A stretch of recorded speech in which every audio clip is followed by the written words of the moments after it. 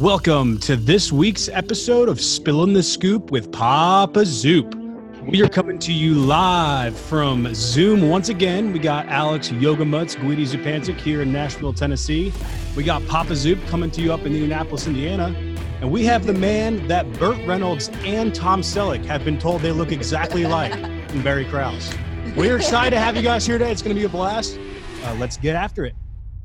Great, man. How are you? I couldn't be better. And Alex is there. Alex is also from Chattanooga, so you guys have Chattanooga stories later on that you can tell each other. You'll be the only ones that can understand them. And but it's been a long time since I've seen you. You haven't changed hardly at all.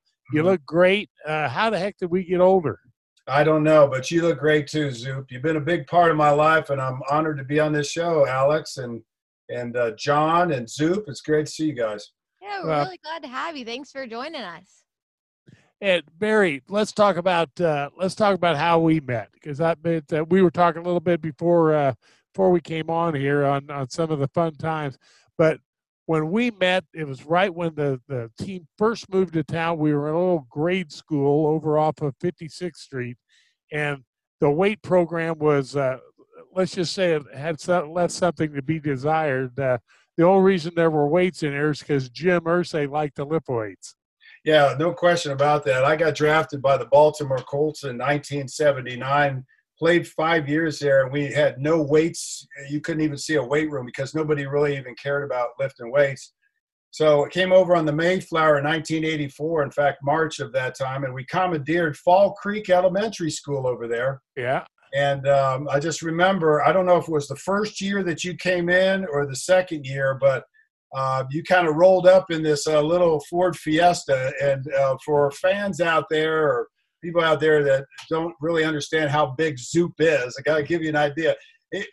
When he came and saw me, it was like this Hulkamania. I mean, the guy had think about this.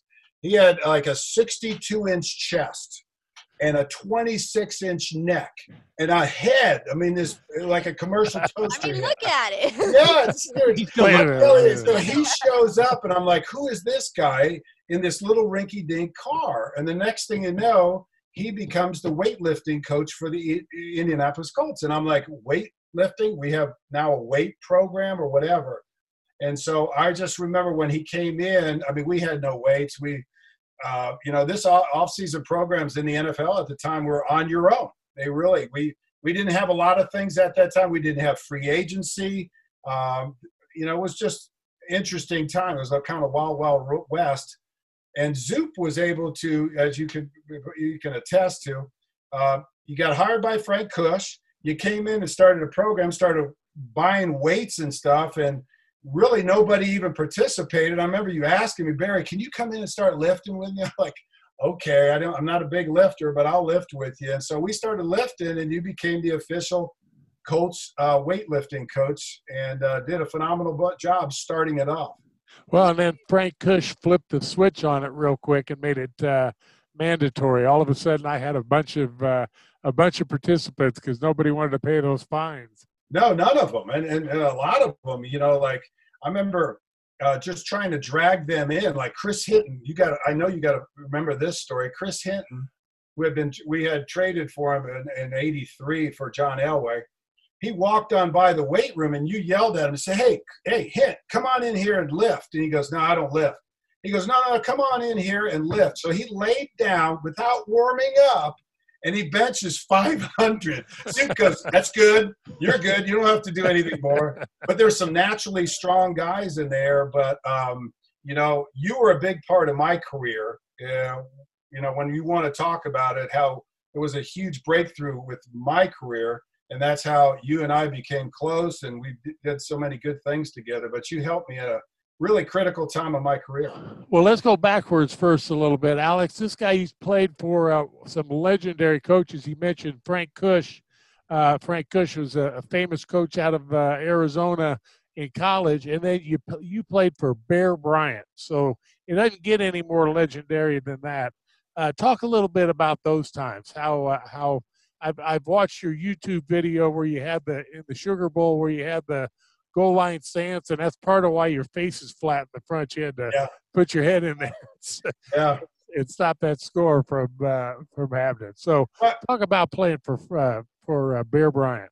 Okay, well, I grew up in a place called Pompano Beach, and at one time our nickname's called the Bean Pickers. I mean, this whole country little place just north of Fort Lauderdale, not far from the beach. And a good friend of mine was a wide receiver, Eddie Blankenship.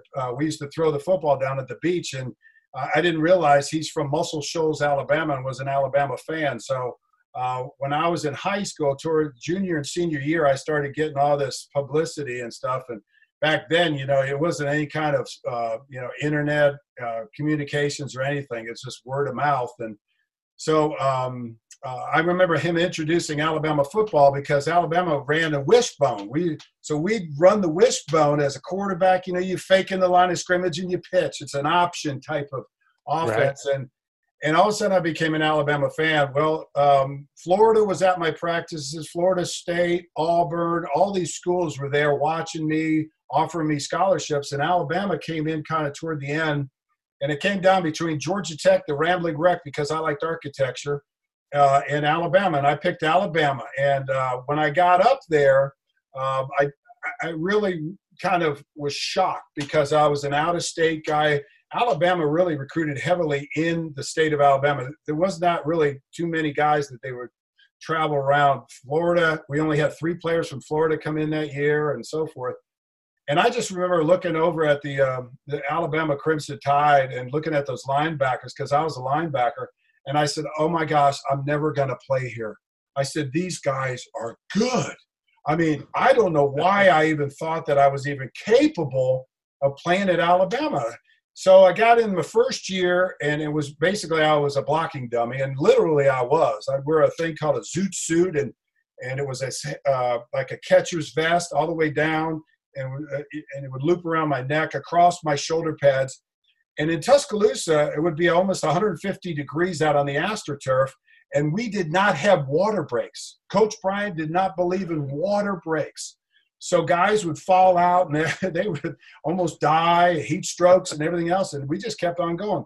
And I remember one of the tricks of playing at Alabama, if you wanted water, was to call the trainer over, and I'll tell you a little bit more about Jim Goostree. He was the trainer at Alabama, and I swear he was a drinking buddy of Coach Bryant. I don't think he knew anything about medical anything.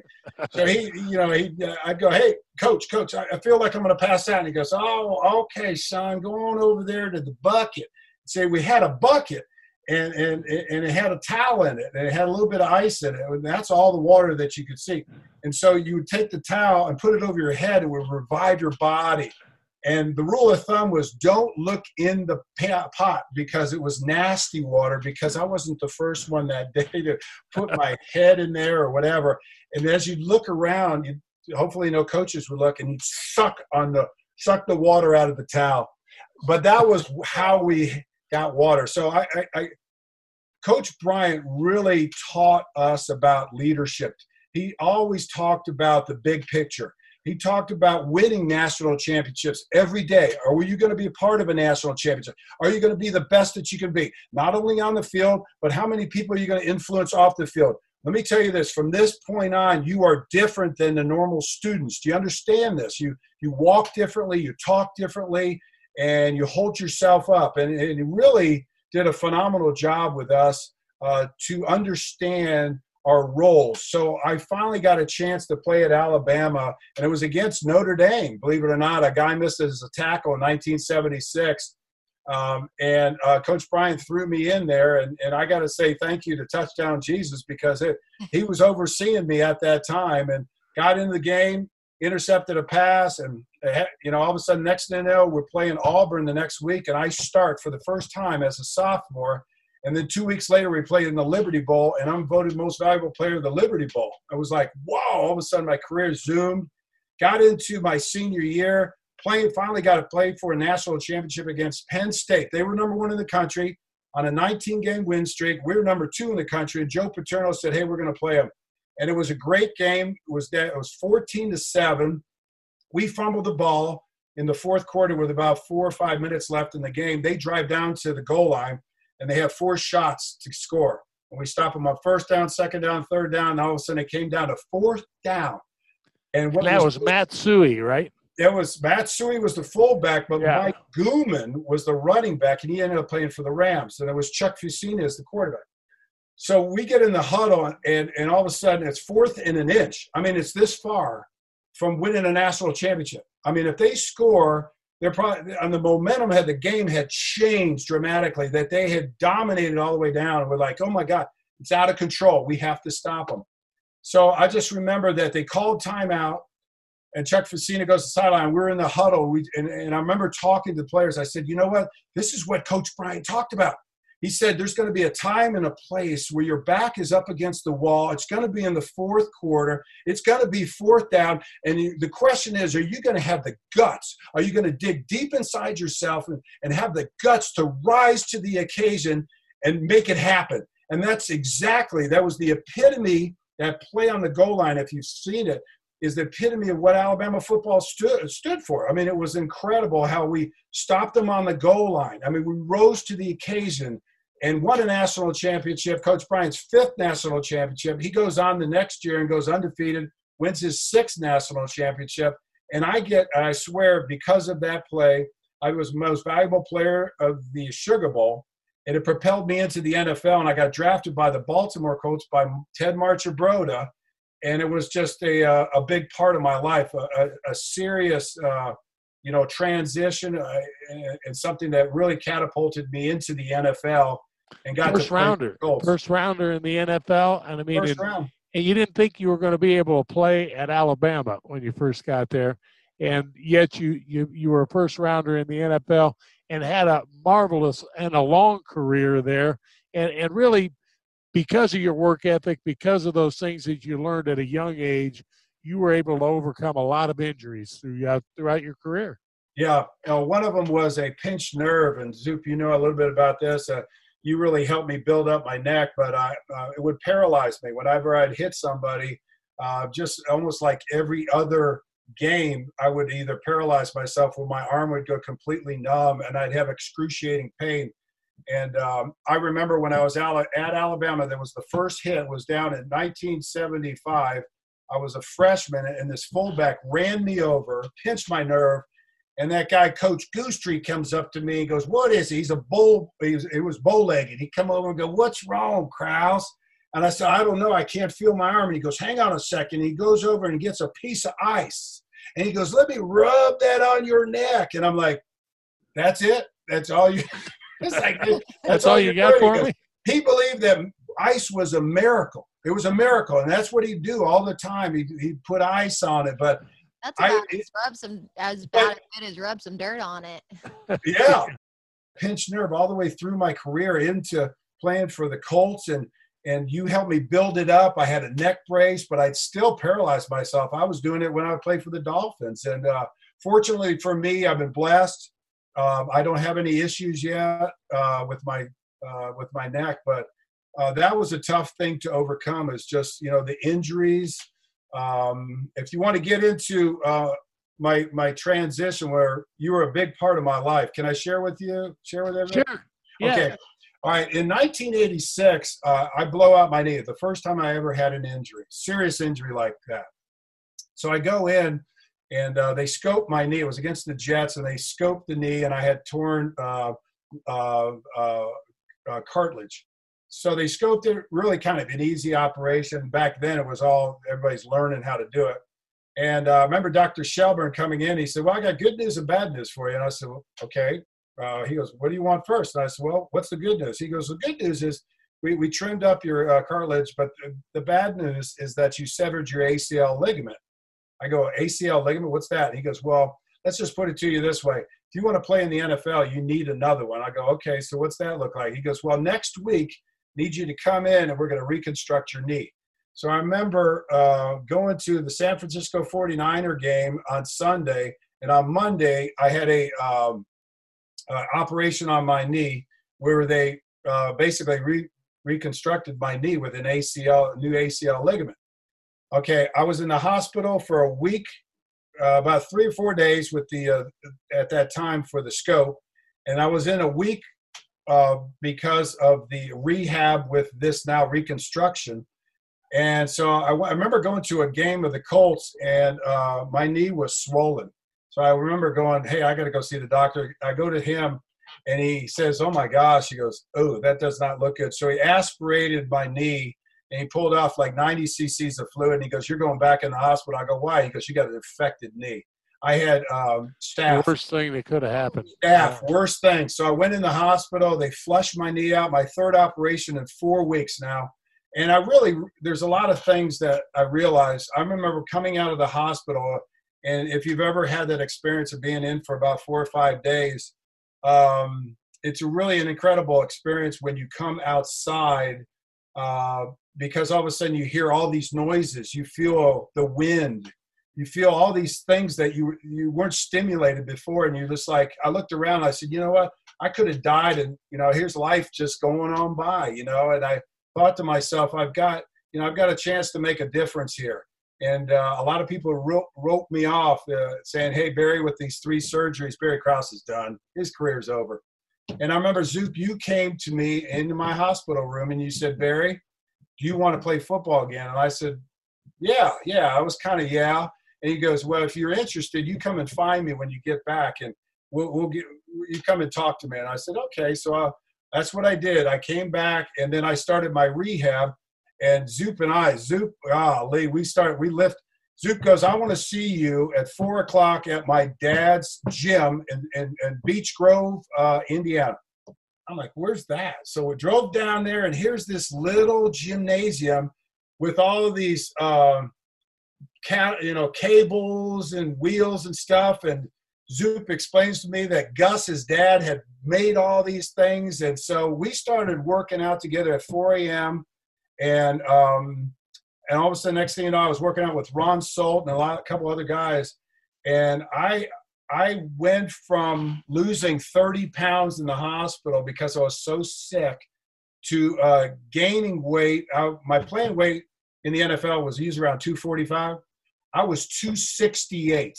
I was bigger and stronger. Zoop had got me on a weightlifting program, a squats, a bench press. I could, and we'd work out in the morning, and in the afternoon, I always worked on my sprinting. And what about you as you're sitting here? But Zoop, you not only helped me physically come back, where I was, I'm 6'3", I was about 245, and I was 6'3", 268. But I came back, I was running a 4.58 40. I was bigger, stronger, and meaner. Zoop had gotten into my head, and he said, man, you want to be a leader? You want to get back out on the football field? This is what you got to do. And when you walk out on the football field, you got to dominate. You got to control everybody. You got to and it was like this whole paradigm shift for me. And Zoop, you just inspired me in a lot of different ways. And I ended up playing 5 more years in the NFL. One last story. When I came back to play, my knee didn't pass this test called a Cybex test. Yeah, I remember. It had a ratio between the hamstring and the quad. And I walked out on the field, and I was discouraged because I'd had all the surgeries, all the great offseason with you, Zoop. And I was walking around, and you went, what's wrong with you? And I said, well, the doctors just flunked me. They're not going to let me back out on the field. And he goes, why? And I go, because I failed this test. And he goes, where's the test? And he goes, meet me back in there in 5 minutes. I said, all right. So I walked back in there.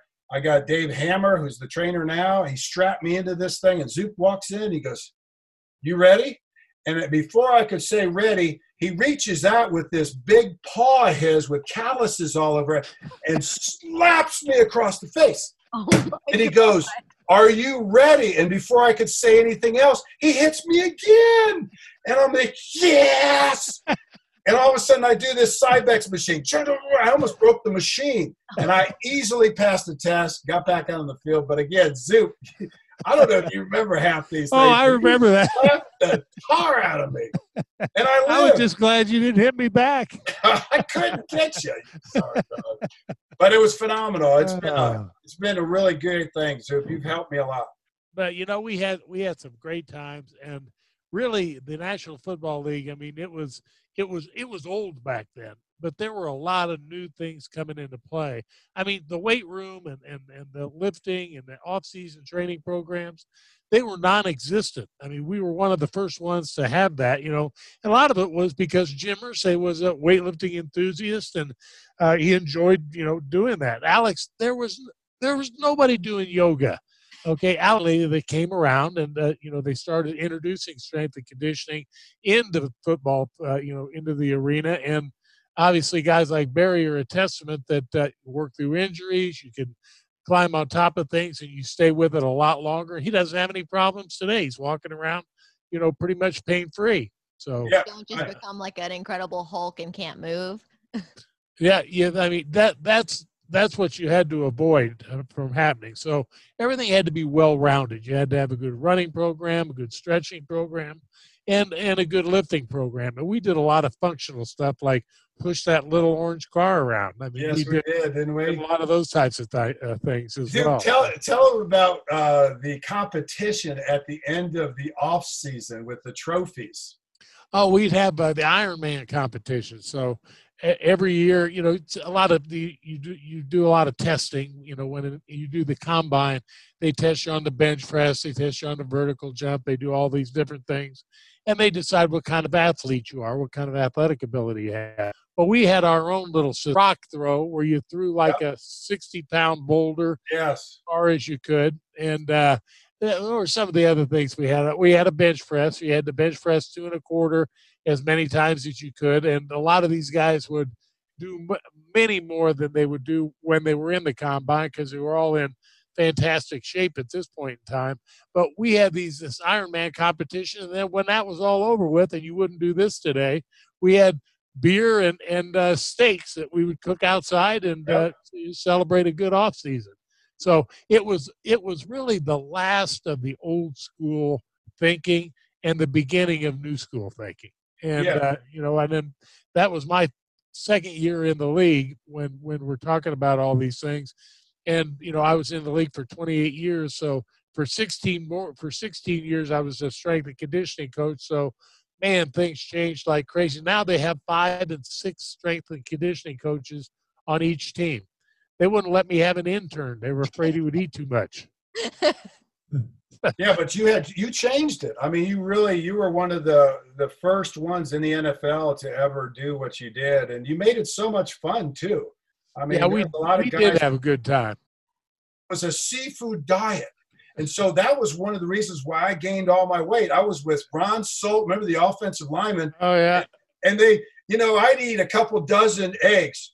I wanted to be worthy of these guys, so they'd order a dozen eggs. I'll take a dozen eggs too, and all the raisin toast, a pound of bacon, be fine. And we used to just eat so much, but we worked out, we had fun, and you made it fun. And at the end, with the trophies and all, and it came down to, remember the decision was your weight class. They had a weight cutoff, and then it came down to body fat. Remember? Yeah. And so that was how you won. Like if you were 240 pounds or less, body fat, how'd you do? And then above that. So, but it was. We were introducing a lot of things at those times. Sure. It reminds me when you say you remember Don Joyce, don't you? The scout, the old Baltimore Colts scout. Uh-huh. Well, he was voted the meanest man in football, in pro football. Now, he is a lot older than you and I. I don't think Mr. Joyce is still alive today. But one time, we were going down to the Senior Bowl in Mobile, Alabama, and I went out to eat with this guy. And this guy was big. I mean, he was like 340 and a big man. And he had a reputation for being able to eat, as did I. I could put away. So that's a good reputation. And he ordered a 12-pack of beer. So he's eating 144 oysters. I'm barely able to choke down these 60s. I felt like the biggest wimp in town. I mean, this guy's, he's telling stories about he got shot and all kinds of other things. No. Yeah. That's crazy. He had a plethora of good stories. So, but that was really back when the league had changed, and there were still some guys, the older guys that were in there that kind of went through those old times and those old days. And you really were on that, that cusp where players changed. Yeah. And just to really kind of again, it wouldn't have happened unless you had a relationship with Jimmy. And you and Jimmy, you go, I got Jimmy's credit card or something. I don't know what you did. But he went and bought big speakers and put them in the weight room. Yeah. And all of a sudden, he bought brand new weights and everything else. And it was all these squat racks and things that, we had never been around. But Jimmy just said, man, do it. Make it happen. And I remember Hunter Smith, they had the training room not far from us. Zoop and I, we turned that thing up. Blah, blah, blah, He had little CDs. Remember, you bought a little CD, a whole system and everything. And we would rock this the facility. And I don't know, people would complain. They'd I remember Bob Turpin coming down and goes, yo, I can hear that on the other end of the place. I can't believe you're doing this. And Zoop would just kind of laugh, and man, we're working out, man. This is how it is. But Jimmy was phenomenal. He really did. I remember watching you bring him in, and he's doing – Jimmy Irsay, the owner of the Colts, is doing squats. And he's like, yeah. And he squatted 700 pounds. Did he really? Yes. That's more than me. Yeah. Zoop would have these shirts, and these shirts that were 10 times too small for you. And it would take almost an hour to get you in them. And you'd be like this. And he got Jimmy Irsay in one. Jimmy's doing the squat. He's got squat thing. I'm like, oh my God, he's going to. But we had this thing called Plan B. So Ernie Accorsi was a good friend of mine, who was the general manager of the Baltimore Colts way back when. And then Bud Carson became head coach at Cleveland. Remember Bud was – oh, yeah. No, he was there before you. But Bud was the defensive coordinator for the Steelers when they won all the Super Bowls. He's a phenomenal coach. He becomes head coach, brings me up there. I end up going through training camp and getting cut. I thought it was the worst day of my life. I really did. I said, God, what has happened? I had my 11th year. I'm in great shape. I get released. I thought it was the worst day. And I remember loading up my truck in Cleveland and going down, driving 5 hours back to Indianapolis, emptying my truck out at about 7, 8 a.m. in the morning the next day. And I get this phone call. And, it's like, really? Who's calling me at 8 o'clock in the morning? And it's Don Shula. He says he's Don Shula. I'm like, yeah, sure. It's probably Zupancic over there. Hey, this is Don Shula. I want you to play for the Dolphins. I'm like, no way. And I did. I went, no way. And he goes, hang on a second. I'll put somebody on And George Hill got on the phone, which George Hill. He was our defensive coordinator with the Colts, and he became the coordinator with the Dolphins. And he goes, hey, Dolphins want you, Coach Shula, And I said, great. And this was in September. Ended up starting and leading the team in tackles and playing for my childhood dream, because I grew up in Pompano and I loved the Dolphins, loved Don Shula. So what I thought was one of the worst things that could have happened. And I, from a spiritual standpoint, a lot of times you don't understand why things end, but they have to end sometimes for you to move forward in your life. And if it wasn't for me being cut by the Cleveland Browns, I would never have been able to play for the Miami Dolphins and finish on my career. But it was phenomenal to be able to do that. So here's my story. So I go in with the Dolphins, and we were at a junior college. That's where we worked out. It was just this beat up, dilapidated facility. And I remember walking in, and there's this 90 by 50, 90 by 80 place. And it had a fence all the way across this one side that overlooked a pool. It's kind of weird. And the weight, the bench presses and the incline benches, everything had rust on them. I was like, what is this? Doesn't anybody lift? And I see this guy over in the corner, and he's smoking a cigarette. We're right by the training room. I walk in, this part of the facility, he's smoking. And he's a tight end for the Dolphins. And I go, hey, is this the weight room? And he goes, takes his fork and he goes, I think that's what they call this. Shula didn't believe in working out either. So I revamped that. I took a Zupancic Jr. attack, and I got the coaches to believe that we could get better weights and stuff. And I remember the reason being is I was doing an incline, and the incline bench was wood, and it was rotted out and it snapped on me. That's how bad Oh. weight room with the Dolphins. You would never believe it. Now, multi-million-dollar facilities, but Zoop was so far ahead. And I took that to the Dolphins, and I got Dolphin players working out. And I think, it just has, he's influenced me and been able to finish my career on a high note. Well, and you had equal influence on me. Believe me, Alex, there's some things, you're very young and you're going to learn some things here. We had a thing we called self-imposed environmental misery.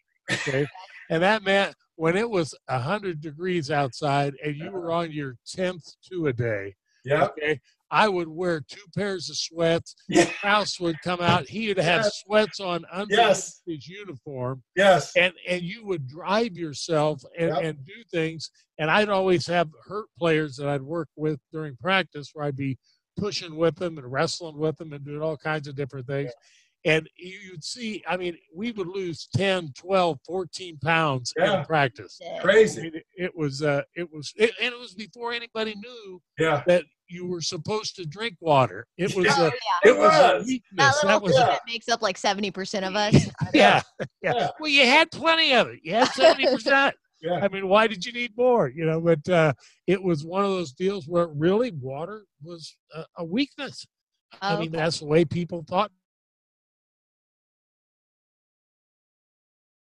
And I would be concussed because I was on all special teams. And I remember getting dinged. And I didn't know that getting dinged was the same as a concussion because it was one of those things where you'll make a hit and something just happened and you're not totally there, but you can still function.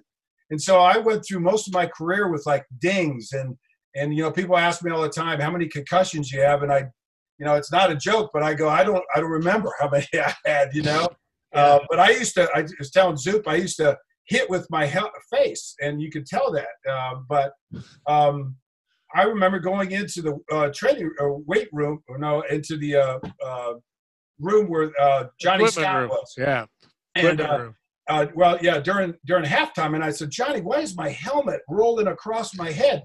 That's because you flattened it out, Barry, because you flattened the face mask. Face masks are like rounded. I would come in and it would be flat because I'd hit you with it. It was just all about headbutting and everything. And that's what it was back then. And, it was just, that's what made it happen. But one of the stories about Zoop is always a trendsetter and always trying to motivate us on the sideline. He'd walk around with ammonia inhalants and make us snort it, and he'd headbutt us with our helmets on. He'd headbutt us. He didn't have a helmet, and he'd headbutt us. I'm like, he goes, "Are you guys ready? Yeah, you ready?" And stuff. So he comes out. We're playing the New England Patriots in New England. Oh, I remember that one. I believe it's this one. Yeah, it was that game. It was like 30 below. Zoop comes out, and he's wearing a T-shirt. I think you had shorts on or something. And you were trying to motivate us, and we're like looking at Zoop. I go, Zoop, what are you doing? You don't have any clothes on. He goes, it's all right. It doesn't bother me. He was trying to make sure the weather didn't bother us. And so afterwards, he runs in. I go, Zoop, man, how'd you do that? He goes, man, I told you. He goes, I couldn't have taken another minute. I was dying. I had to get inside. I was freezing. The dumbest thing I'd ever done. Oh, it was a halftime. I went in at halftime, and George Hill, who was our coordinator at the time, called a timeout, and I almost killed him. If I could have moved, I would have killed him.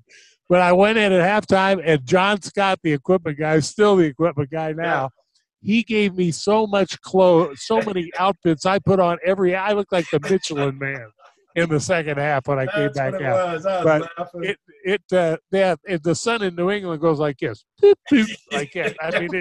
It stays up for about 15 seconds, so we don't get a lot of warmth. But again, self-imposed environmental misery. We did things on the other end of the spectrum. Yeah, we did things to make ourselves miserable just to see if we could do it. Yeah. And, there has to be a lesson there somewhere. I haven't figured out what it is yet. There has to be a good reason why we did that. Oh, yeah. Harry, I've got a question for you. Speaking of self-imposed misery, John and I went and worked out with Papa Zoop over a holiday one time, and he showed us this exercise that he said he would do with some of the players that were injured to help rehab them. And you know that you had just said that he helped you come back from that knee surgery. Did he ever do the thing with the broom handle with the towels on the end, or like work you out with like just a plain towel? Just the manual exercises. Yeah, the manual exercises. Because I was about ready to take that broom and throw it out the window. Was it Jack LaLanne type of isometrics? No, actually, it was just where I put, you would do sideways things, you do curls, and I would just put resistance against it, and you did it to the way I used to work your neck, and you would do, multiple sets of that and, pushing on it. But, the newbies came in and they wanted to do that I was workout. like, what is this like strange contraption and why does it hurt so bad? Why does it hurt so bad? There was always a benefit at the end of the day. Somehow we got a benefit. If you looked up Zoop in the dictionary, pain would be right next to it. I was very upfront in saying that that's how it would go, and she didn't believe me. Yeah. Well, John grew up kind of in that fashion. Our fun, a lot of kids played tag and stuff like that in the neighborhood. He would, him and Jake and even Katie, they would run up and down the big hill that we have out in front here, and they'd have to carry a chair up to the top of the hill, then some dumbbells to the bottom of the hill. Then they'd have to run back up, make 3 free throws because I had to throw some skill set in there. So they had to make 3 free throws, and then whoever won got like a piece of candy or something. So it was I was wondering those games. I was playing wondering Their own screwed up version of the Von Trapp family. I was wondering what it would be like to live with Zoop every day as a dad. Did he slap you or anything every once in a while? Like, hey, come on, it's time to eat. Yeah, just a little bit. Always playful, happy motivation is what it was. Oh man, that's funny. Yeah.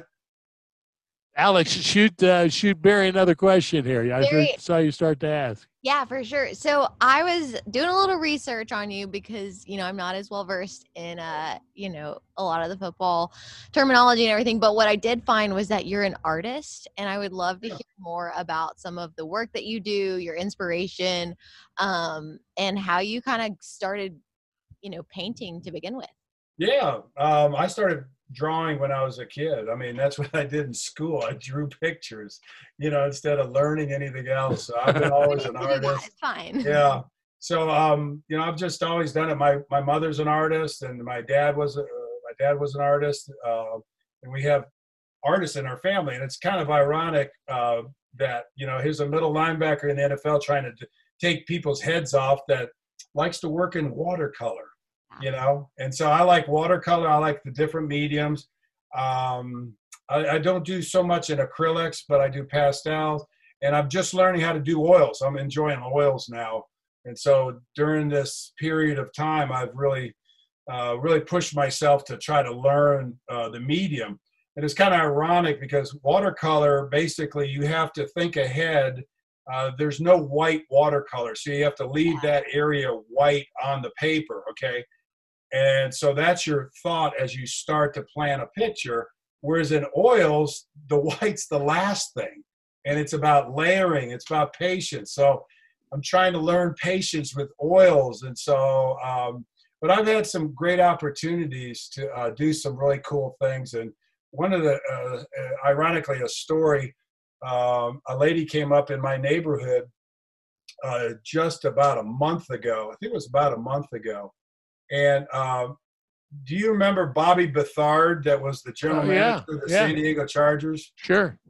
Well, there was a tragedy in Nashville, and Alex, you probably heard about it, but his grandson was murdered in Nashville at a club. He was a quarterback for a New York team, a little college team, and his name was Clay. And he and a bunch of his buddies went into a bar in Nashville in December of 2019, and some girl got accosted, and they said something about it. The guy goes outside, grabs a knife, and actually waits for them and kills him, stabs him in the chest, kills his friend, and stabs another guy. And it's Bobby Bethard, the great legendary Hall of Fame grandson. So this lady comes up to me and she goes, I don't know if you've heard about this, but she I'm very close with the family, and I'd like to commission you because I heard you're an artist. Would you do me a favor and paint a picture of this young man? And I'm like, what do you want? What do you? And she said, I don't know. Just would you do this and I'll pay you for it? I went, really? So I had not been painting for a while, and really, I didn't really know how to take it on. I was afraid to take it on because I hadn't been, and that was a huge burden upon me because she was going to give it to the family, you know, after they just buried their son, and it just was like heavy on my heart. So I probably went through 10 plus different renditions of him playing football, this position, this color. It would never come out. And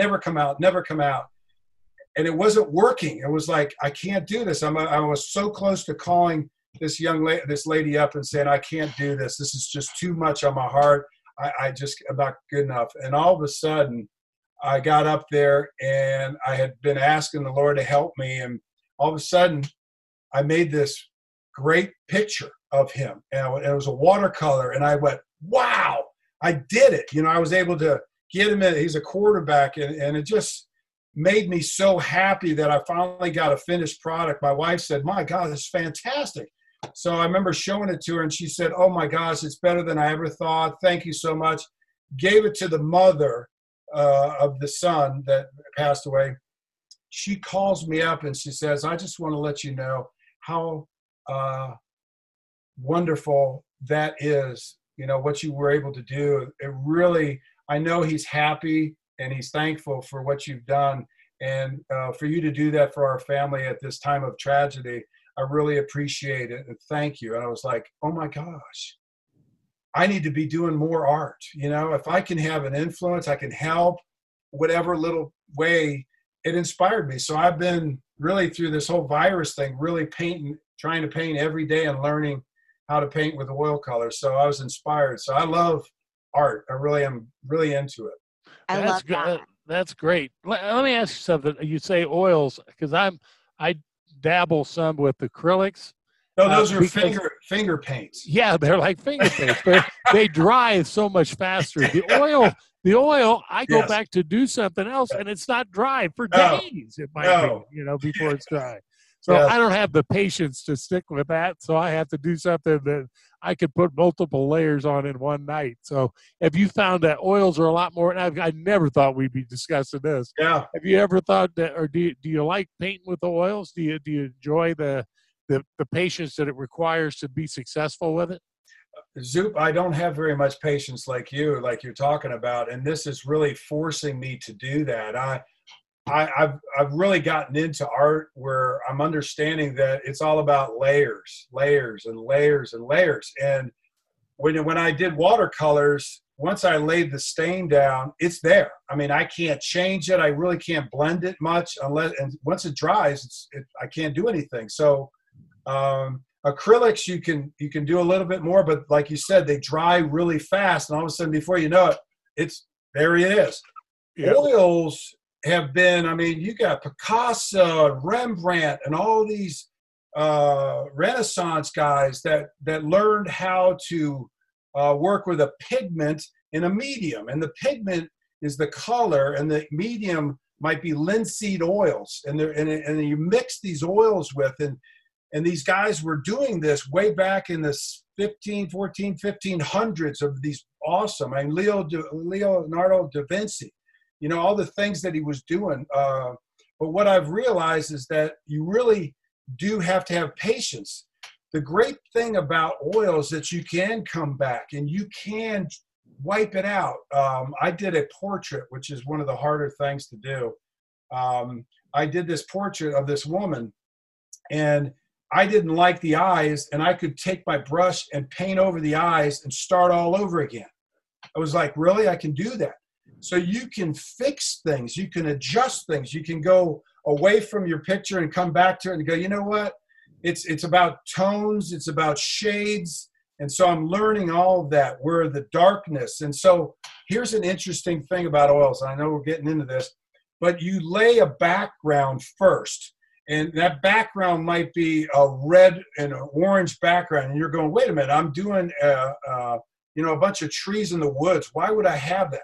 But you realize those colors, you cover them up, but you leave a little bit. And it gives you that, a lot of times, the depth that you're looking for, because you're looking at something and it's 3D, and you're working on a one-dimensional plane. You're trying to reproduce that 3 dimensions.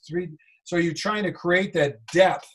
And so you lay those colors down, the dark colors, and they become the shade. And then you lighten it as you come closer and closer. It's really cool. And the spectrum of colors and understanding those things. So that's what I'm into. I'm learning all that. Well, I've got your phone number. I want you to take a picture of several of your pictures. I'll take a picture of several of mine, and we'll shoot them back and forth to each other. I'm glad that you're an artist. Maybe that's what brought us together. So here's what's really interesting is, so Barry, 2 weeks ago, we interviewed Tony Mandrich, who is a photographer.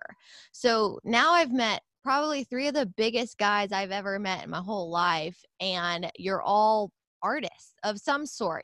Papa Zoop, he paints with acrylics and he plays piano and does other music, and then you're this photographer. Yeah. And you're an artist. What is it about that somebody that plays such a violent game, all of a sudden you're turning to art at the later in life? Is that it, Alex?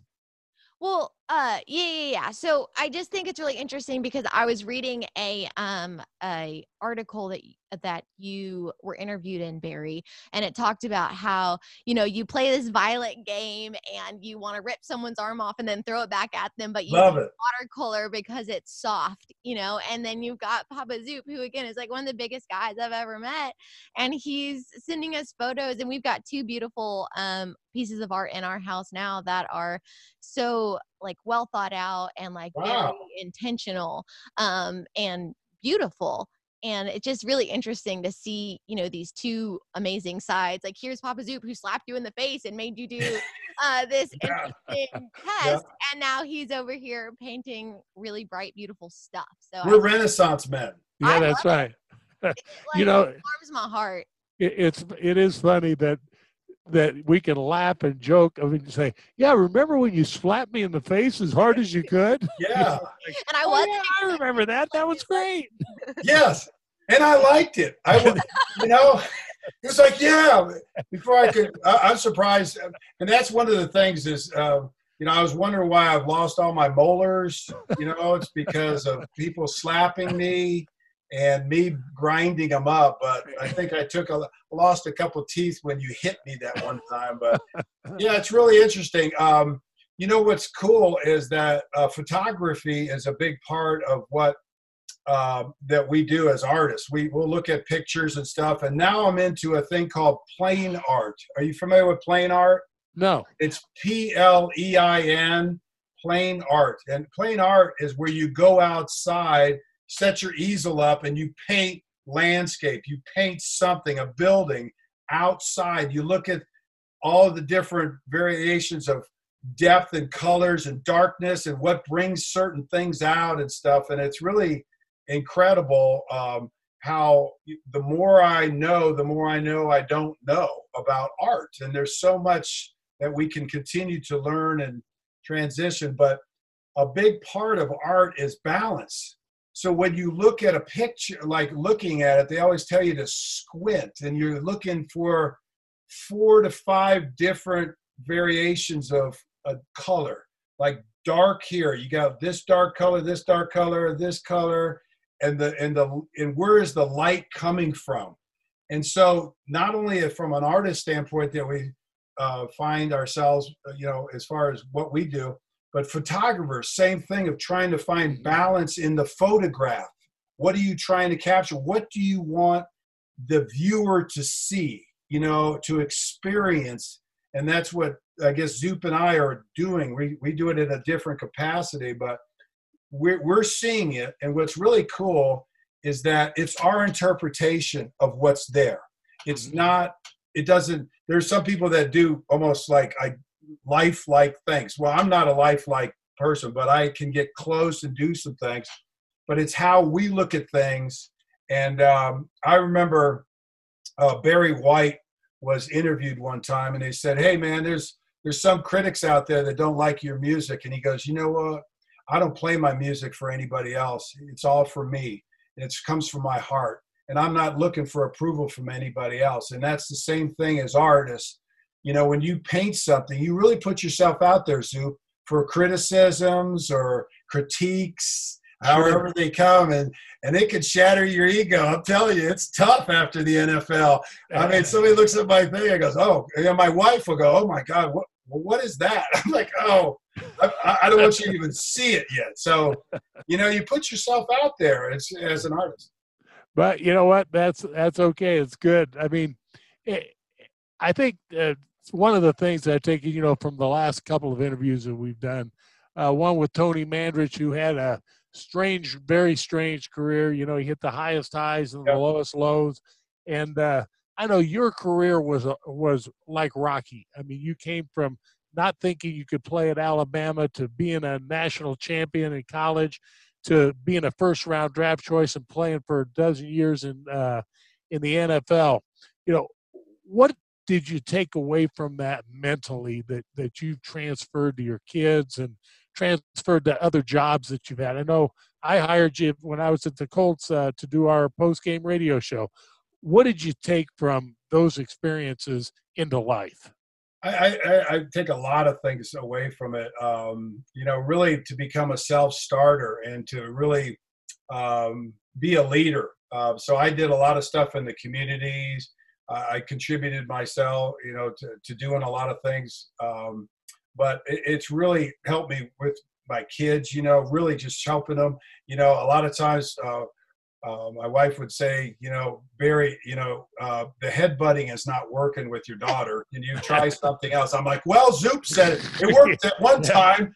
So, you know, I've always been a motivational speaker. I love to get up, and that was one thing that I got kind of thrown into is getting up in front of people. And I do a John Maxwell leadership program, and let me tell you this, if you want to lead a company, you want to be a leader, you got to be able to step up in front of people and talk to them. You got to feel good and comfortable, because whether you are a leader or not, you portray yourself as a leader as you stand before somebody. So I love to go and do corporate speaking engagements and go out there and relate what happened to me on the football field about, you know, taking control.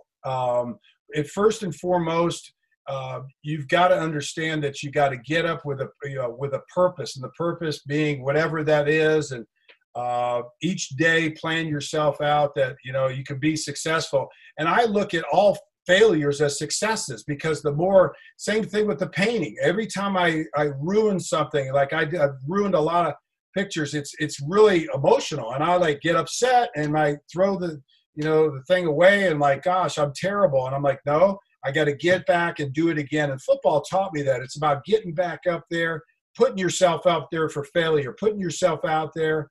But I truly have taken so much away from it. But I really miss being out on the football field. When I share with people, I said, you know, the Indianapolis Colts is $1 billion organization. And I was in charge of the defense, and I had to make sure all the defensive players were doing the right thing. I had to make the right calls. And I remember the responsibility of that, and understanding that the night before the game, I would sit in a shower in the hotel room, because we would check into a hotel before a game, NFL game, man. And I'd spend like almost 2 to 3 hours in the shower. And it was like kind of weird, but I'd sit there and I'd do every formation that the New England Patriots could come out, the personnel, what defenses I would call, how to check in and out of this or whatever. And then the next morning I would redo it again. I played the game over. By the time I got to the game, I knew what was about to happen. I could predict what happened. And that's what made Peyton Manning one of the many things that I admired about him, but his work ethic was phenomenal, which I learned a lot. But I thought I had a pretty good one, but until I met him. But Peyton Manning would want you to blitz him. He'd want you, come on and blitz. You know, he'd go bring it on, because I'm going to burn your ass. because I know exactly what you're going to do. And it was preparation, meeting that opportunity. And so, I love being out there in command of the defense. I love the responsibility. And there were times where I blew coverages. I'd come to the sideline, George Hill, the defense coordinator, goes, why did you check out of that? It just cost us a touchdown. I said, I'm sorry, coach. I blew it, but I won't let it happen again.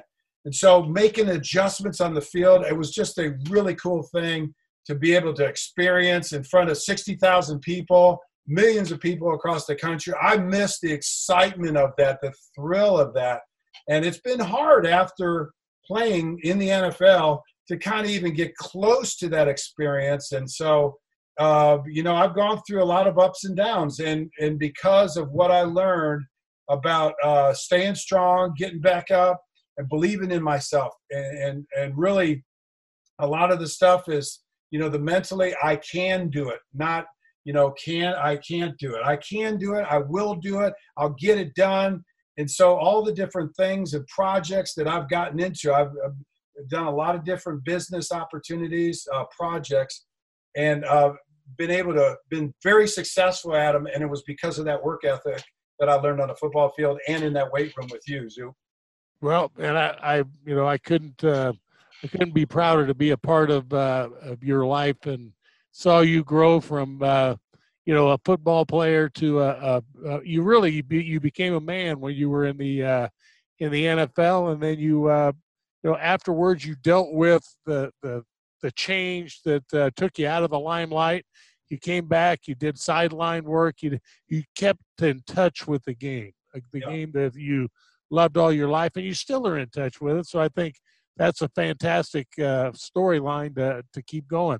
Now you throw the art thing in there, you really got some interesting concepts. And I got to thank Jimmy Irsay and Pete Ward. And you. You gave me the opportunity, and Pete Ward has just been kind. Jimmy Irsay.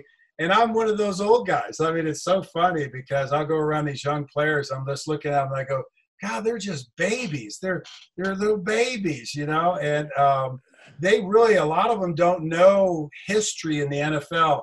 You could ask them who Johnny Unitas was, and they're like, I don't know who Johnny Unitas. How about Joe Namath? Who's that? Yeah. They really don't know the history. And so it has been so incredible, like you said, to still be in touch with the game, to be close to it. And I just remember doing the sideline reporting for the nothing last year, okay? And I remember watching these 300-pound linemen come over the sideline and right in front of me hit the running back. Boom! Just smack him. And I was like, whoa!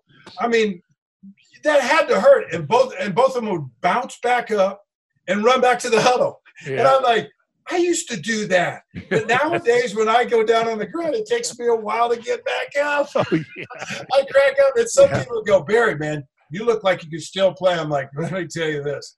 True story. I'd be good for one kickoff, and I would be a lot of nuts and bolts and an oil slick right behind me. But I'd give it all kinds of hell. But, the game is so incredible, Zoop. You have this short window. And before I know it, 30 years ago, I played in the NFL. It's like, what?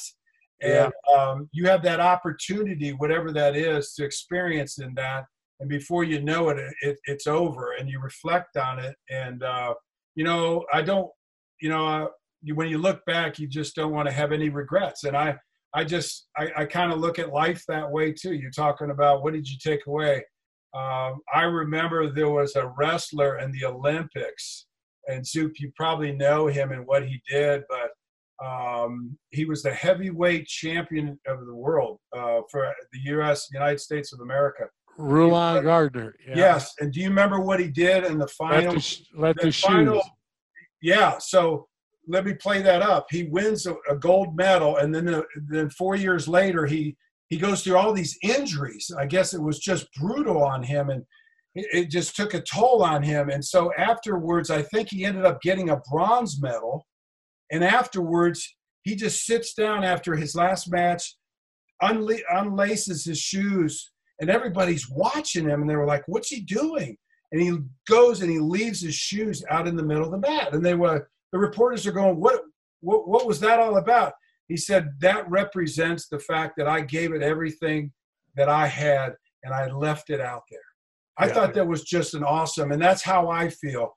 I wanted to really kind of leave it out on the field and just give it everything. And like I said, I don't have any regrets. I did the best I could. I tried the best. And with your help, Zoop, I got back in there and played another 5 years. And, I went and fulfilled a childhood dream playing for, Don Shula. So I've just had a wonderful life. And I just thank all the wonderful people in my life. And you're a big part of it.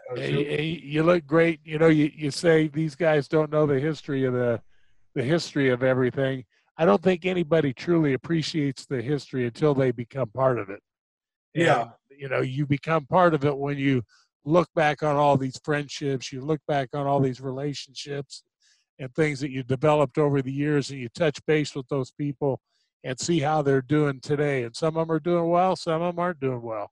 But, it's great to see you and hear you on the radio, see you on television, and, Alex thinks you look like who did you think you looked like? Oh my gosh, you are the spitting image of Tom Selleck and Burt Reynolds. Oh, you're so sweet.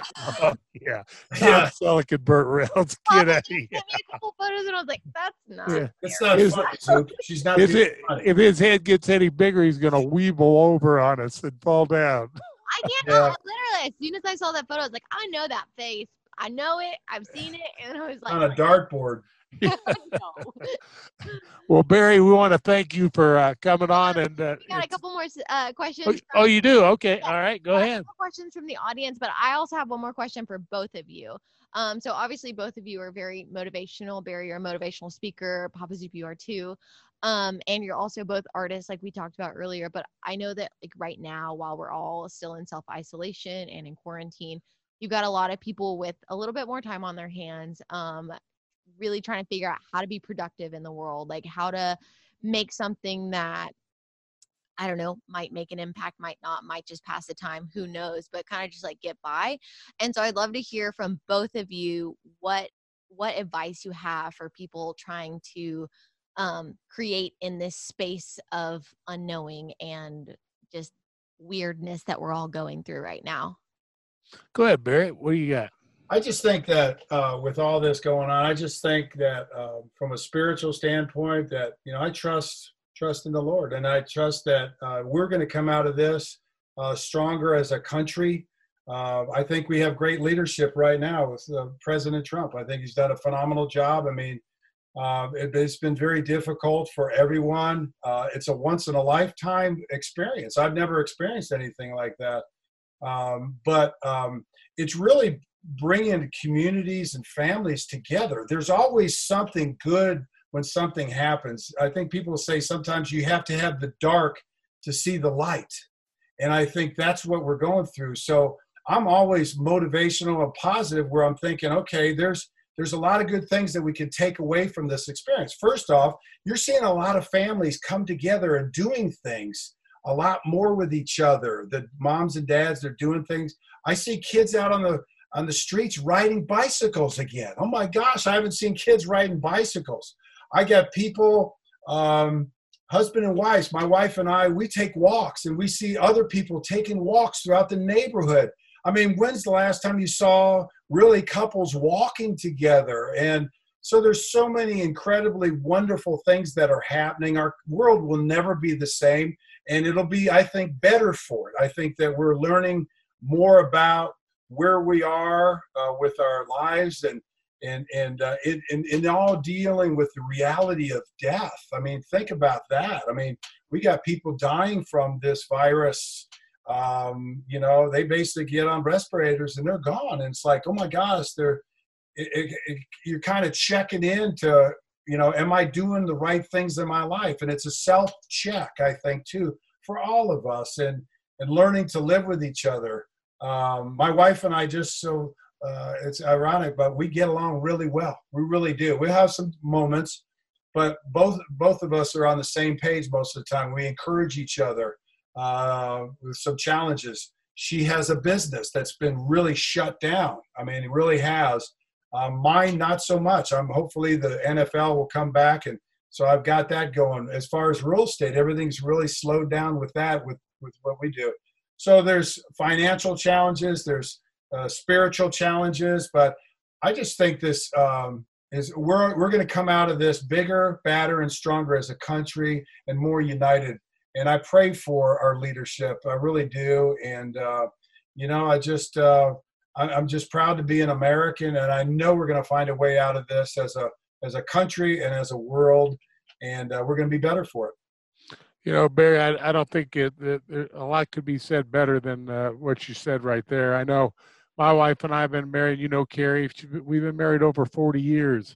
Wow. And rediscovering each other. You know, I mean, when I go to work every day, I'd spend, you know, a lot of time at work. And, you know, she spends a lot of time was an at-home mom and has her schedule that she goes through. Well, now that I'm working from home, we had to learn how to coexist again. So, you know, and Who are you? Yeah. Why are you home? Yeah. Why are you constantly in my way? That's what she's thinking about me, I'm sure. Yeah. But, you know, you learn how to coexist again and really you kind of fall in love all over again. I mean, it's that type of a feeling. And, you know, I like you think, you know, I'm a glass half full guy. I think we're going to come through this. I think we're going to be better on the other side of it. And, you know, it's a lesson learned, albeit very expensive lesson learned, not only with the health and the death that comes with this, but the financial ramifications on a lot of people and their businesses. And, you know, people are going to have to bounce back. And we're in the best country in the world to bounce back. So, you know, God willing, we will. And I totally agree with you. And one of the things that I do miss about the NFL is the relationships. It's our relationship, you and me, Zoop, over the years. We could still come together. And I think, like you said, you're rediscovering your relationship with Carrie after 4 years. And relationships are the most important thing, I believe, in life. I mean, it really is. And we you know, I cherish those relationships. I've only got a couple of friends. You know, at one time, I didn't know if I had any friends, but it was kind of, you know, but a joke. But it's about those relationships. I have some good friends from college, only a couple that we stay in touch, and a couple from the NFL. I've got one, Zoop, you're you know, from the NFL, Jimmy Irsay, you know, these relationships, and they're so valuable now. I think that's what maybe there's a heightened awareness on relationships. You know, dealing with each other and working with each other, relationship with your wife, with your kids, your community, neighbors, and everything else. So you're right. I think we're going to come out of this well. I hear you say that. And one thing that I was kind of thinking about when all this started was, you know, there's so many people I've talked to in the last month or two that I haven't talked to in maybe months or years. And I think it's only because someone told me I couldn't go see them anymore. And then all of a sudden there's like this revitalized spirit to be like, I must connect with people. Like I must find some normalcy. I must do this. And now it has created this space to cultivate or like revitalize old relationships. You know, John and I, we've only been married for about 1.5 years now, but it's surprisingly been great so far in quarantine. You know, I do yoga with a friend of mine that I haven't talked to in like several months every week, and it brings me back to life. And so it's funny what you can do when someone tells you can't do it anymore. Well, and I got to jump in here real quick, Barry. You'll appreciate this. She said revitalize old relationships. I have socks older than her relationship. Well, okay. And trust me, he does. Yeah, you know, yeah, her old relationships, but the spirit is there. I understand where you're coming from, Alex. It's you know, if I were a young person plugged into social media and all those types of things, I mean, this is an opportunity now to you know, to really see what those things are all about, and those things are keeping a lot of people sane right now. Shoot, you know, being able to communicate. So it's it's a sign of the times. Barry, you and I probably not on Facebook every day, Yeah. But this is Facebook for me right here. Where we're Gary, talking. I gotta tell you, I was sharing some stuff on social media, and I was like trying to find you on Instagram and like trying to find you on Twitter and like all this stuff to tag you in. And I was like, I think that's him. I don't know. He's only got like 11 people. He hasn't posted since 2016. Like, I don't know if this is him or not. Well, my roommate at Alabama was Forrest Gump, and neither one of us were very smart men. And I'm not big into the whole Facebook thing, but I fake it. That's All right, good. I got a couple questions real quick from the audience. The first one being, when did you find out that the Colts were moving from Baltimore to Indy, and what was that transition, and what did it look like from a player position? Wow, that's a great question. It was kind of crazy. For about 2 or 3 years, the owner of the Colts, Bob Irsay, had been threatening to move the team. And at that time, what I knew is that he had to show losses, that he was losing money to the rest of the other owners before he could even move a franchise. And he was trying to negotiate a deal on our stadium. It was called Memorial Stadium in Baltimore, and it was really dilapidated. It was just toilets didn't work, ceiling panels were falling off. It was just a rough place to play, and it was the same place as where the Orioles played. So we would play on grass and part of that clay way back then. So, you'd make a tackle, and you'd get up, and there'd be clay in your face and everything else. But what happened was, it was Edward Bennett Williams owned the Orioles and Bob Irsay for the Colts. And both of them went to the city and wanted the city to pay for a new stadium. And the city said no. So he just said, you know what, I'm going to move the team. And he threatened to do it. And so we're watching all this going on. And it was the fans of Baltimore didn't like it a bit. They just didn't like the way he was going about it. And when I found out, there was like 4 or 5 different places. Jacksonville, Florida was a potential for the Colts. Shea Stadium in New York, where we used to play the New York Jets, Zoop. And I don't know if you ever played there, we ever played there, but it was a baseball field. Arizona, Phoenix, Arizona was another one. And a place called Indianapolis. So we had heard about these teams. And I just remember the night that it went down. I was in an apartment with a guy, Pat Beach, and he was a tight end for the Colts. And Pat calls me up. He goes, Barry, man, it's going down. It's going. I'm like, what? He goes, the Colts are leaving. And I lived in Owings Mills, Maryland, and that's exactly where our facility was. And we saw the trucks go in. The semis went in. The Mayflowers went in. And, hours later, all of a sudden they came out, and you saw that famous picture, and it was almost like surreal. Man, we're going, And so that night, everybody took off, and I, read some story. I actually talked to one of the Mayflower drivers that basically said that they had split up all the semis so that they wouldn't get stopped. And at that time, there was a law that needed to be passed in Maryland that was not passed because they didn't believe the Colts were going to do it, but it's called eminent domain. And so the reason why they did it in the middle of the night, because the legislature couldn't meet until 8 o'clock the next morning. By the time the legislator, they met with an emergency session, they passed the law, the semis were already out of the state. So physically it was gone.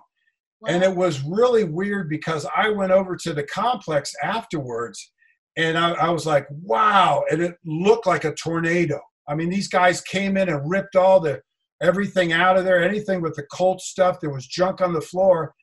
And what was the sad part was that there were a couple said, what's going on? What can we do? And he goes, well, Barry, if you want to play for the Colts, you got to come to Indianapolis. I went, all right, I'm there. So Chris Hinton, yeah, I came over on the Mayflower to Indianapolis. And then I think it was the next day we had a pep rally in the RCA Dome. That was, no, not the RCA Dome, the Hoosier Dome. Hoosier Dome. I think it was Hoosier Dome.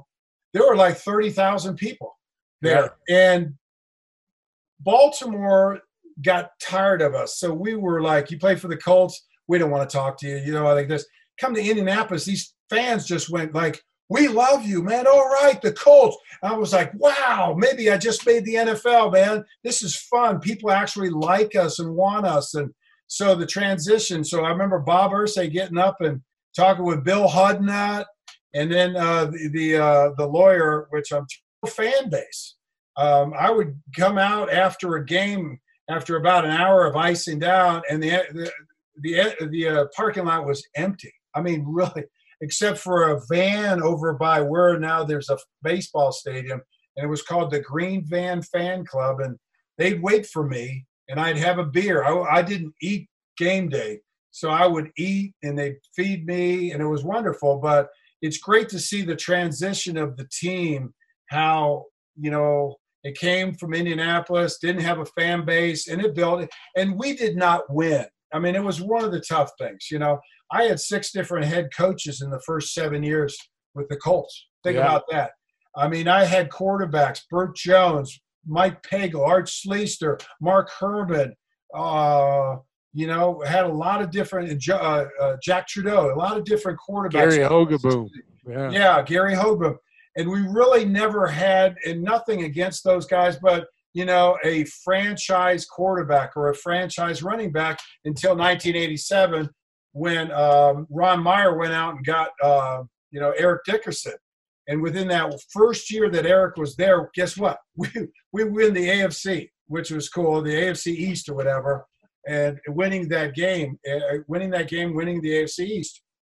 And all of a sudden it was like, cool. We finally had Monday Night Football in 1987. I'd never had that.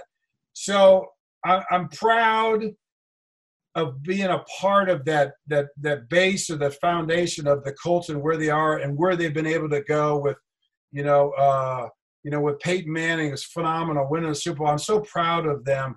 And, you know, people say, oh, Barry, yeah, I remember those old days. They weren't very good days, or I remember those rough years. And I'm like, yeah, I was in the rough years. Mm-hmm. We're trying to find our way through this thing. But I'm so proud to still be part of this organization and to see it prospering. And Jimmy Irsay has been the gift. I just wish I could have played for him as an owner. But he's just a phenomenal guy, and he's just so generous. And he's been able to help this team go from mediocre to, you know, really being on the map and being a contender and a expecting greatness every year. Yes, you know? Expecting greatness. So that's great. Yeah, there's no question.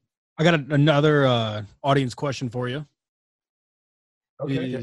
Shula and Bryant were legendary coaches, obviously. Were there any similarities in their coaching styles? Oh, a lot of similarities. Again, you know, Coach Shula would talk about winning a Super Bowl. What are we going to do to win a Super Bowl? You know, he'd always talk about that in practice. We're not playing well. We're not champions. We're not walking right. We're not doing the right things. We got to be examples. We got to get out there. And they both were great leaders and great motivators. And when you say a motivator, you got to understand, and I see this in the Nick Saban as well, they have a unique way of relating to the players. And what happens is, the players, like I playing for Coach Bryant or Don Shula, the worst thing I could ever do was disappoint him. Oh my gosh, you know, I would never want to, you know, disappoint Coach Bryant. I mean, he gave me the opportunity to have a scholarship and to play for Alabama. That was the worst thing that it hurt me, because there were times when I hurt Coach Bryant because I didn't try hard enough sometimes. I got discouraged. I had to fight through some tough times in the first couple of years at Alabama. And then Thanksgiving with John Shula, I was like, oh, my God, you're my idol. I don't want to disappoint you. And those great leaders do that. And they were able to get a group of people together and help them share a common goal and come together, black, white, whatever, you know, fast, small, big, whatever, and be able to accomplish this goal. And it's to be part of something greater than yourself. And that's what those great coaches did for us, Coach Bryant and Coach Shula. They allowed us to be a part of something, so it was very special. It meant more than just going out and putting a day of work in. You're going, okay, I'm just going through the motions. I really don't care. No, I want to be a part of something special. So, when I came into the NFL players didn't help me. They just them. So I'm going to help them become the best that they can be. I can help them mentally. Hey, remember, you got to drop back here. You got to do like this. So I help do that. So that's what I saw, and that's what I learned from Coach Bryant and Don Shula, was the fact that they were winners, they were champions, and I wanted to be a part of that. And it was a great experience to have known both of them. And, it's phenomenal. People come up to me kind of almost like Elvis Presley when I go to Alabama games. They swarm around me and they go, "What was Coach Bryant like? What was he like?" And I tell them, I said, "My gosh, Coach Bryant had a presence that you wouldn't believe." Joe Namath tells this story. Kenny Stabler told it before. Rest in peace, Kenny Stabler. But we all have common relationship because we all played for Coach Bryant. And we all say the same thing. Coach Bryant had an incredible presence. He would walk into a room, a banquet room with like 500 people in it, and it would go dead quiet. When he walked into the room, everybody go, "There's Coach Bryant. There's Coach Bryant." And Coach Bryant would just walk in, and everything would settle down. I remember playing Ohio State in the Sugar Bowl in 1977, and we had a Friday night it turned out to be a big pep rally because Ohio State had great following. So did Alabama, but it just seemed to have a lot of Ohio State fans. So they were chanting Ohio State, and they introduced, the football team, and they're like, yeah, they're chanting. And they introduced Woody Hayes, the head coach, and they cheer him and stuff. Then they go, "Okay, let's introduce the Alabama Crimson Tide." And you hear boos and all this. And they said, "Now here's the head coach of the University of Alabama, Coach Paul Bear Bryant." Place went quiet. There was no disrespect. There was this incredible respect that Coach Bryant commanded, and so did Don Shula. It was just an awesome experience. It was like, that I could take away that only the players felt that I played with. We had that experience together that, I remember being with Coach Bryant. It scared the death out of you. Ray Perkins talked about it. He became the head coach of the New York Giants and in Alabama. And he says the biggest thing I feared was disappointing Coach Bryant. I asked him, I said, "You were the head coach of the New York Giants, and Coach Bryant called you up and asked you in 1983, Coach Bryant, basically, it was 82, I think, 80 was the end of 83. Coach Bryant had determined that he didn't want to coach anymore. He couldn't recruit. So he said, "I'm not a good coach anymore." He calls Ray Perkins in.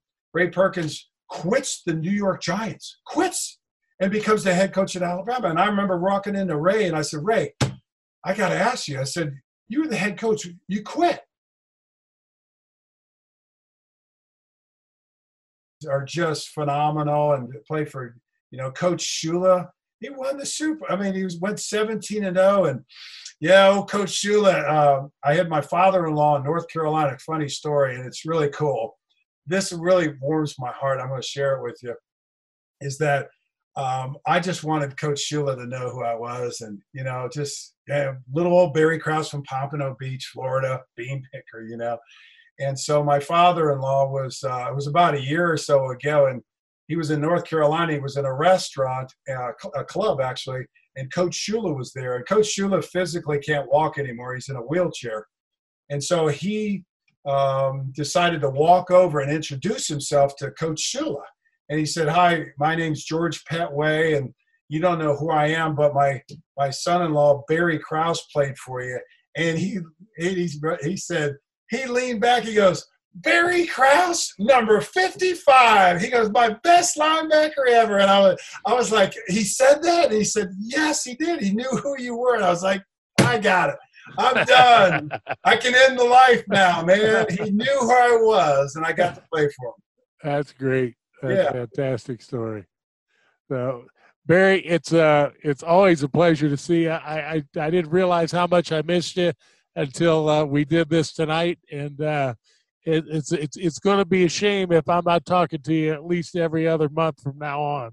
I'd like to. When the season hits here, we'll go out and get some dinner when you come into town and stay for a few days. So make sure you Chattanooga too. What's that? And I bet we could get you down to Chattanooga too. Yeah, I got to go to Chattanooga to visit it as well. The Chattanooga Choo Choo.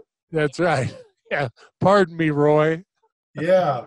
Yeah. Well, I just want to say thank you too, Zoop. First off, Alex, thank you for putting this on. John, thank you very much. Zoop, it's great seeing you, and it is about reconnecting with relationships, and I would love to be able to touch base with you a little bit more often, but you mean a lot to me, brother. You mean a lot to me, and more than you would ever even think about, but it's great to see you, and great that you're doing well, and please give my love to Carrie. I will do that. All right. And you She's give a wonderful woman. Give your best to my friend. If she's gonna, not when she dies, she's going straight to heaven. No, yeah, man. No funeral, no nothing. Just like that for putting up with me. Yeah. So, Alex, John, thanks for getting everything together. Barry, love you, and we'll talk again soon. Thanks, Zoop. Take care. Good night. Good night. So make sure to follow us on Instagram at Yoga Mutts. That's MUTTZ. For all the behind-the-scenes content. And if you could think of anyone that'd be perfect to come on the show, send me a DM, let me know their info, and I'll reach out to them. Final thing, make sure to subscribe to us on your favorite podcasting platform for our new episodes, and leave us a review to let us know what you think.